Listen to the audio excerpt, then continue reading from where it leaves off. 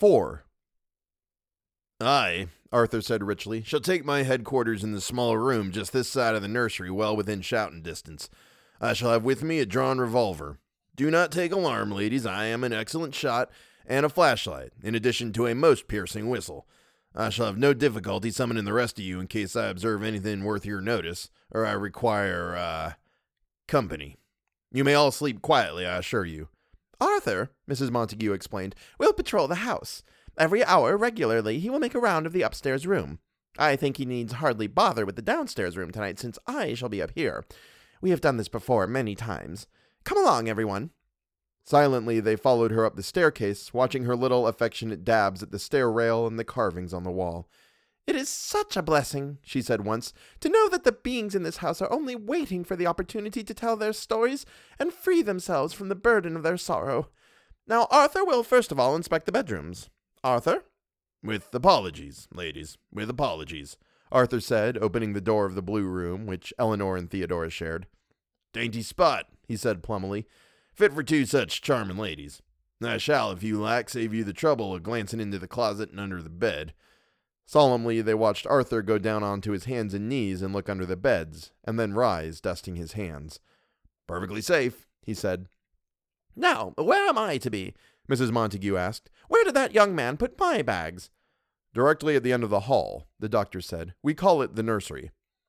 Mrs. Montague, followed by Arthur, moved purposely down the hall, past the cold spot in the hall, and shivered. I will certainly need extra blankets, she said. Have that young man bring extra blankets from one of the other rooms. Opening the nursery door, she nodded and said, The bed looks quite fresh, I must admit. But has the room been aired? I told Mrs. Dudley, the doctor said. It smells musty. Arthur, you will have to open that window in spite of the cold. Drearily, the animals on the nursery wall looked down on Mrs. Montague. Are you sure? The doctor hesitated and glanced up apprehensively at the grinning faces over the nursery door. I wonder if you ought to have someone in here with you, he said.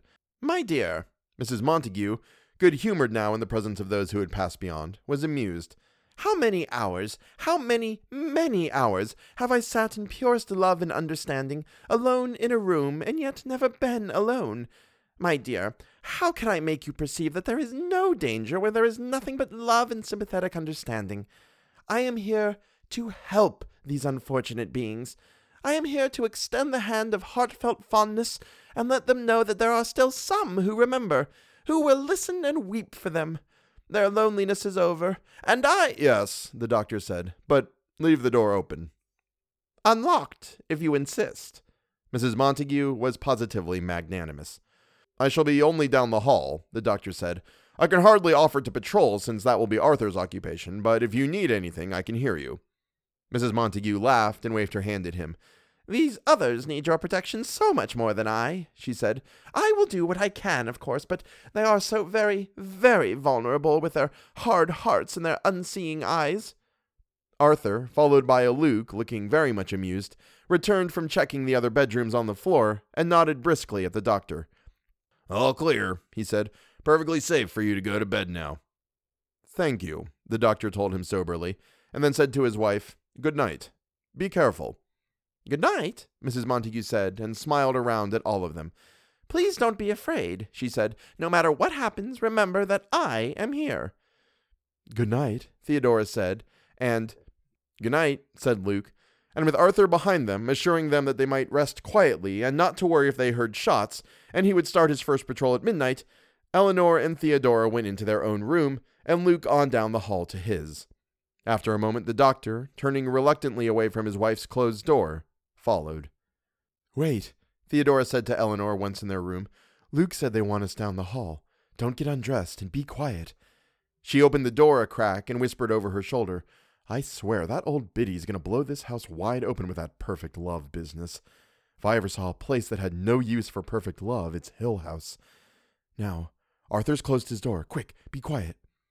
Silently, making no sound on the hall carpeting, they hurried in their stockinged feet down the hall to the doctor's room. Hurry, the doctor said, opening the door just wide enough for them to come in. Be quiet. It's not safe, Luke said, closing the door to a crack and coming back to sit on the floor. That man's going to shoot somebody. I don't like it, the doctor said, worried. Luke and I will stay up and watch, and I want you two ladies in here where we can keep an eye on you. Something's going to happen, he said. I don't like it. I just hope she didn't go and make anything mad with her planchette, Theodora said. Sorry, Dr. Montague, I don't intend to speak rudely of your wife. The doctor laughed, but stayed with his eye to the door. She originally planned to come for our entire stay, he said, but she had enrolled in a course in yoga and could not miss her meetings. She is an excellent woman in most respects, he added, looking earnestly around at them. She is a good wife and takes very good care of me. She does things splendidly. Really. Buttons on my shirts. He smiled hopefully. This, and he gestured in the direction of the hall, this is practically her only vice. Perhaps she feels she is helping you with your work, Eleanor said. The doctor grimaced and shivered. At that moment, the door swung wide and then crashed shut, and in a silence outside, they could hear slow rushing movements, as though a very steady, very strong wind were blowing the length of the hall. Glancing at one another, they tried to smile, tried to look courageous under the slow coming of the unreal cold, and then, through the noise of wind, the knocking on the doors downstairs. Without a word, Theodora took up the quilt from the foot of the doctor's bed and folded it around Eleanor and herself, and they moved close together, slowly, in order not to make a sound. Eleanor, clinging to Theodora, deadly cold in spite of Theodora's arms around her, thought, It knows my name. It knows my name this time. The pounding came up the stairs, crashing on each step. The doctor was tense, standing by the door, and Luke moved over to stand beside him. It's nowhere near the nursery, he said to the doctor, and put his hand out to stop the doctor from opening the door. How weary one gets of this constant pounding, Theodora said ridiculously. Next summer I must really go somewhere else. There are disadvantages everywhere, Luke told her. In the lake regions you get mosquitoes. Could we have exhausted the repertoire of Hill House? Theodora asked, her voice shaking in spite of her light tone. Seems like we've had this pounding act before. Is it going to start everything all over again? The crashing echoed along the hall, seeming to come from the far end, the farthest from the nursery, and the doctor, tense against the door, shook his head anxiously. I'm going to have to go out there, he said. She might be frightened, he told them. Eleanor, rocking to the pounding, which seemed inside her head as much as in the hall, holding tight to Theodora, said, They know where we are. And the others, assuming she meant Arthur and Mrs. Montague, nodded and listened. The knocking, Eleanor told herself, pressing her hands to her eyes and swaying with the noise, will go on down the hall. It will go on to the end of the hall and turn and come back again. It will just go on and on the way it did before. And then it will stop, and we will look at each other and laugh and try to remember how cold we were and the little swimming curls of fear on our backs. After a while it will stop. It will hurt us, Theodora was telling the doctor across the noise of the pounding. It won't hurt them. I only hope she doesn't try to do anything about it, the doctor said grimly. He was still at the door, but seemingly unable to open it against the volume of noise outside. I feel positively like an old hand at this, Theodora said to Eleanor. Come closer, Nell, keep warm. And she pulled Eleanor even nearer to her under the blanket, and the sickening, still cold surrounded them. Then there came, suddenly, quiet, and the secret, creeping silence they all remembered. Holding their breaths, they looked at one another. The doctor held the doorknob with both hands, and Luke, although his face was white and his voice trembled, said lightly, Brandy, anyone? My passion for spirits— No, Theodora giggled wildly. Not that pun, she said. Sorry, you won't believe me, Luke said, the brandy decanter rattling against the glass as he tried to pour. But I no longer think of it as a pun. That is what living in a haunted house does for a sense of humor.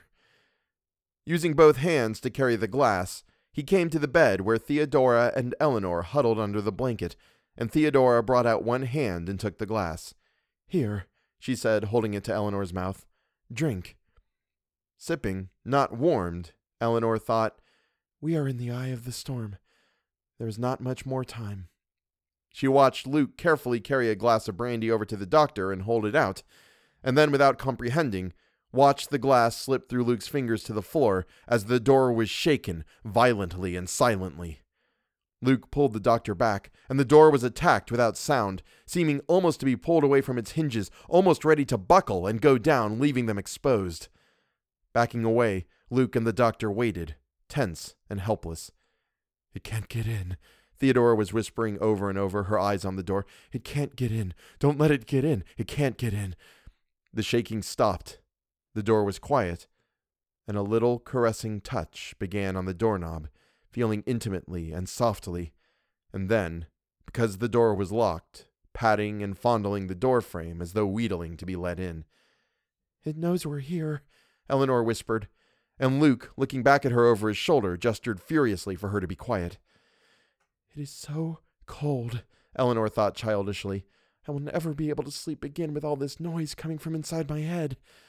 How can these others hear the noise when it is coming from inside my head? I am disappearing inch by inch into this house. I'm going apart a little bit at a time because all this noise is breaking me. Why are the others frightened?" She was aware, dully, that the pounding had begun again. The metallic, overwhelming sound of it washed over her like waves. She put her cold hands to her mouth to feel if her face was still there. "I have had enough," she thought. "I am too cold." At the nursery door, Luke said tensely, speaking clearly through the noise. "At the nursery door. Don't!" And he put out a hand to stop the doctor. "Purest love," Theodora said madly. "Purest love." And she began to giggle again. "If they don't open the doors," Luke said to the doctor. The doctor stood now with his head against the door, listening, with Luke holding his arm to keep him from moving. "Now we are going to have a new noise," Eleanor thought, listening to the inside of her head. "It is changing." The pounding had stopped, as though it had proved ineffectual, and there was now a swift movement up and down the hall, as of an animal pacing back and forth with unbelievable impatience, watching first one door and then another, alert for a movement inside, and there was again the little babbling murmur which Eleanor remembered. "Am I doing it?" she wondered quickly. "Is that me?" And heard the tiny laughter beyond the door, mocking her. "Fee, fi, fo, fum," Theodora said under her breath, and the laughter swelled and became a shouting. "It's inside my head," Eleanor thought, putting her hands over her face. "It's inside my head, and it's getting out, getting out, getting out." Now the house shivered and shook, the curtains dashing against the windows, the furniture swaying, and the noise in the hall became so great that it pushed against the walls. They could hear breaking glass as the pictures in the hall came down, and perhaps the smashing of windows. Luke and the doctor strained against the door as though desperately holding it shut, and the floor moved under their feet. We're going, Eleanor thought, and heard Theodora say far away, "The house is coming down." She sounded calm and beyond fear. Holding to the bed, buffeted and shaken, Eleanor put her head down and closed her eyes and bit her lips against the cold and felt the sickening drop as the room fell away beneath her and then righted itself and then turned, slowly swinging.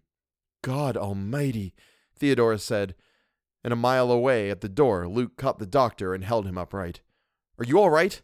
Luke called, back braced against the door, holding the doctor by the shoulders. "Theo, are you all right?" "Hanging on," Theodora said. "I don't know about Nell." "Keep her warm," Luke said far away. "We haven't seen it all yet." His voice trailed away. Eleanor could hear and see him far away in the distant room where he and Theodora and the doctor still waited. In the churning darkness, where she fell endlessly, nothing was real except her own hands white around the bedpost. She could see them, very small, and see them tighten when the bed rocked and the wall leaned forward and the door turned sideways far away. Somewhere there was a great shaking crash as some huge thing came headlong. It must be the tower, Eleanor thought, and I supposed it would stand for years. We are lost. Lost. The house is destroying itself. She heard the laughter over all, coming thin and lunatic, rising in its little crazy tune, and thought, "No, it is over for me. It is too much," she thought. "I will relinquish my possession of this self of mine, abdicate, give over willingly what I never wanted at all. Whatever it wants of me, it can have." "I'll come," she said aloud, and was speaking up to Theodora, who leaned over her. The room was perfectly quiet, and between the still curtains at the window she could see the sunlight. Luke sat in a chair by the window. His face was bruised and his shirt was torn, and he was still drinking brandy. The doctor sat back in another chair, his hair freshly combed, looking neat and dapper and self-possessed. Theodora, leaning over Eleanor, said, "She's all right, I think." And Eleanor sat up and shook her head, staring. Composed and quiet, the house lifted itself primly around her, and nothing had been moved. "How?" Eleanor said, and all three of them laughed. "Another day," the doctor said, and in spite of his appearance, his voice was wan. "Another night," he said. "As I tried to say earlier," Luke remarked, "living in a haunted house plays hell with a sense of humor. I really did not intend to make a forbidden pun," he told Theodora. "How are they?" Eleanor asked, the words sounding unfamiliar and her mouth stiff. "Both sleeping like babies," the doctor said. "Actually," he said, as though continuing a conversation begun while Eleanor slept, "I cannot believe that my wife stirred up that storm. But I do admit that one more word about pure love." "What happened?" Eleanor asked. "I must have been gritting my teeth all night," she thought, "the way my mouth feels." "Hill House went dancing," Theodora said, "taking us along on a mad midnight fling. At least, I think it was dancing. It might have been turning somersaults." "It's almost 9, the doctor said. "When Eleanor is ready—" "Come along, baby," Theodora said. "Theo will wash your face for you and make you all neat for breakfast."